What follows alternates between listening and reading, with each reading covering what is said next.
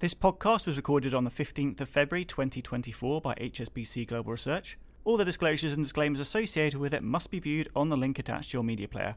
You can follow this weekly podcast on Apple and Spotify or wherever you get your podcasts by searching for the Macro Brief. Hello, I'm Piers Butler and welcome to the Macro Brief. On today's podcast, we're talking about an issue that has dogged Western Europe and the UK in particular over recent years: weak productivity. While productivity in the US has outperformed, it's been a far bleaker picture on this side of the Atlantic. So what's gone wrong and can it be fixed? To help find some answers to this productivity puzzle, I'm joined by Chris Hare, Senior European Economist. Chris, welcome to the podcast. Thanks, Piers. So the UK has faced 15 years of lackluster growth, and at the core is this regular refrain of low productivity. So firstly, a productivity 101. How is it measured? Well, put very simply, sort of mechanically, it's simply output per worker or per hour that we work, or GDP divided by employment.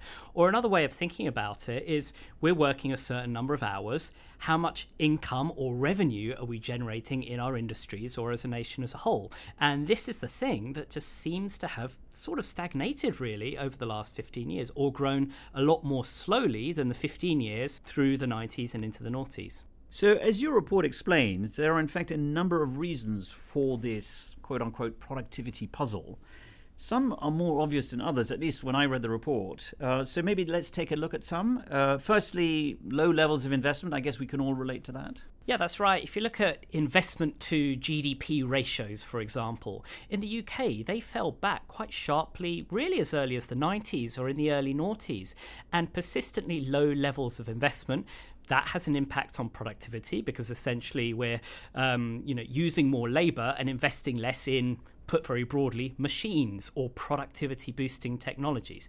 Now, of course, that then begs the question, well, why is investment so low? And that opens up all kinds of broader issues, which I guess we can discuss. This point about labour is an interesting one because you mentioned in your report that an increased labour force is actually a source potentially of lower productivity. Why is that? Yeah, and this sort of relates to that investment point.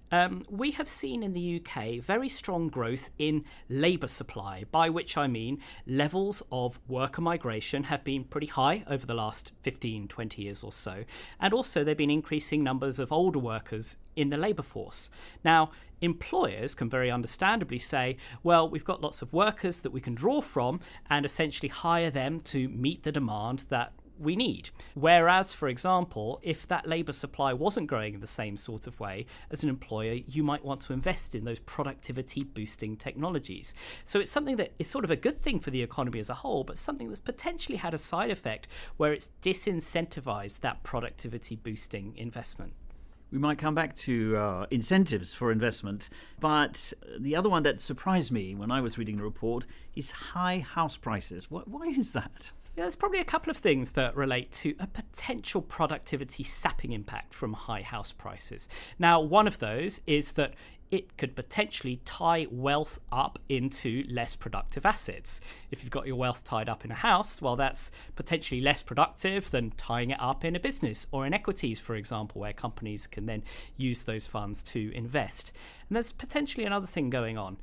If house prices are high, particularly in high productivity areas, urban centres such as London, then it might price potential workers away from those high productivity areas and high productivity jobs in London, for example. So there's kind of two things going on there, which could be fairly significant in this story.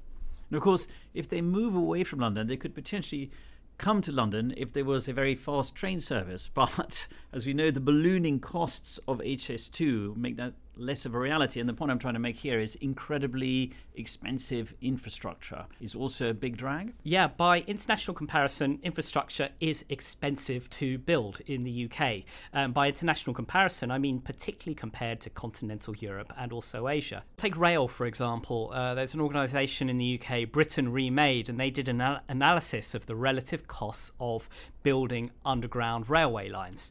Now, in the UK, their estimate of the cost is that it's over £600 million per mile to build those rail lines, whereas in Italy, under £400 million per mile, and in Spain, under £200 million per mile. So enormous difference in cost there.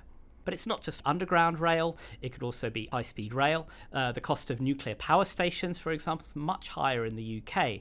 Now, there are those who suggest that it's to do with the planning regulatory system or common law more broadly, and all these kind of things might be raising those infrastructure costs. But if infrastructure is costly, you're not investing in it, and those productivity headwinds associated with less good than you'd hope infrastructure could persist.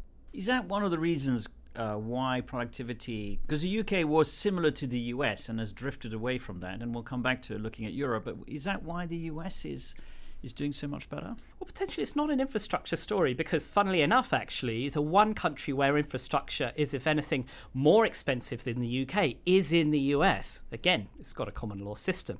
But then you can argue that the US can find ways around this, whether it's deep fiscal pockets from the point of view of the government, or it's just got other things that mean that productivity is chugging away so nicely there. Maybe it's the tech sector and big R&D budgets that are able to overcome those issues associated with those high infrastructure costs. Right, so when politicians talk about pulling that growth lever, what can they in fact do? And for the UK, given this is an election year, how quickly can they pull it? There are certain things that could, in theory, be done, but they could be fiscally or politically costly. For example, you might want to raise levels of public investment, but that's quite difficult because the backdrop in terms of the public finances is very constrained. Or you could do things on the regulatory side, for example, liberalise planning laws. But again, that creates a lot of different political pressures, which could be quite difficult to implement. So in theory, things that could be done, in practice, very difficult. And they may take a very long time to bear fruit. So when we're thinking about those headwinds to productivity, there's no quick magic growth lever, we think, that's going to really turn things around anytime soon. Do you think that's a disincentive for any new administration, that because there are not quick returns, it's always a problem in terms of political policy, that if you don't get quick returns, politicians are less inclined to adopt them? Well, absolutely. And potentially that's been one of the issues over the last few years. We've, of course, had numbers of changes of governments, and it's very hard to implement long-term policies which may cause short-term pain. So I think that probably is an ongoing issue. So when we talk to a lot of our corporate clients, for example, they like the idea of political stability and more long-termism. But let's see if that materialises. So you make your point in the paper, and we've referred to it, that the UK has moved away from US levels of productivity towards European ones. Do they suffer from the same problems? Wouldn't have Brexit helped in that case? And more generally, are there examples of countries who have successfully pulled the growth lever and accelerated productivity? In terms of Brexit per se, usually the kind of things that cause weak or strong productivity are very slow burn things. So if the UK's vote to leave the EU only happened in 2016, actually the kind of impact on productivity may only just be starting to be felt. So I wonder how big a part of the story that is. Insofar as continental Europe goes, well, actually, productivity levels in a number of countries, such as France, for example, are actually higher than the UK. It's just that those growth rates have been rather soft. So it's also struggled to pull the growth lever. In terms of those countries that really have pulled the growth lever, well, again, it goes back to the US. Productivity relative to the noughties is perhaps not as strong as it was, but it's still going very well indeed. In terms of other countries, potentially we're looking at EMs here, but more in terms of Central and Eastern Europe, the likes of Poland, for example, are seeing very strong rates of productivity growth. And it remains to be seen whether those rates of growth will continue as they start to converge towards the kind of technological frontier or richer economies. Will the recent growth data out of the UK focus the politicians' minds? Well, the recent growth data aren't great, to be honest. The UK is in a mild recession. Although some of the cyclical indicators for the start of this year are looking a little bit better, it is the case that GDP per person fell last year. So again, it really intensifies that productivity issue. So yes, there is a lot of discussion about productivity in this election year, but it goes back to the issue. Can it really be solved? It remains to be seen. It will take time. Chris, thank you very much for joining us today. Pleasure. Let's wrap things up with a look at some of the other key news from global research this week. The property sector is a crucial pillar of the Chinese economy, but it is continuing to feel the strain. New home sales are still sluggish and prices keep falling. Our chief economist for Greater China, Jing Liu, says the market can stabilise this year, and her report looks in detail at the policy options available to Beijing and what it could learn from Spain's similar experience. Elsewhere, Alistair Pinder, head EM and global equity strategist, has been looking at 3 key narratives driving equity markets. All eyes are on when the US Federal Reserve might cut, and by how much. Investors are watching the economic data for signs of a soft landing, and in a bumper election year, geopolitics are very much in focus. Alistair says the overall fundamental backdrop is strong, but a lot looks priced in. And finally, our next Live Insights event is not far away now. Join me on the 27th of February when I'll be putting your questions to our trade economist, Shanella Rajanayagam. For details on how to register, or for more information about anything we've talked about on the podcast, please email askresearch@hsbc.com. So that's it for this edition of the Macro Brief. From all of us here at HSBC Global Research, thanks very much for listening.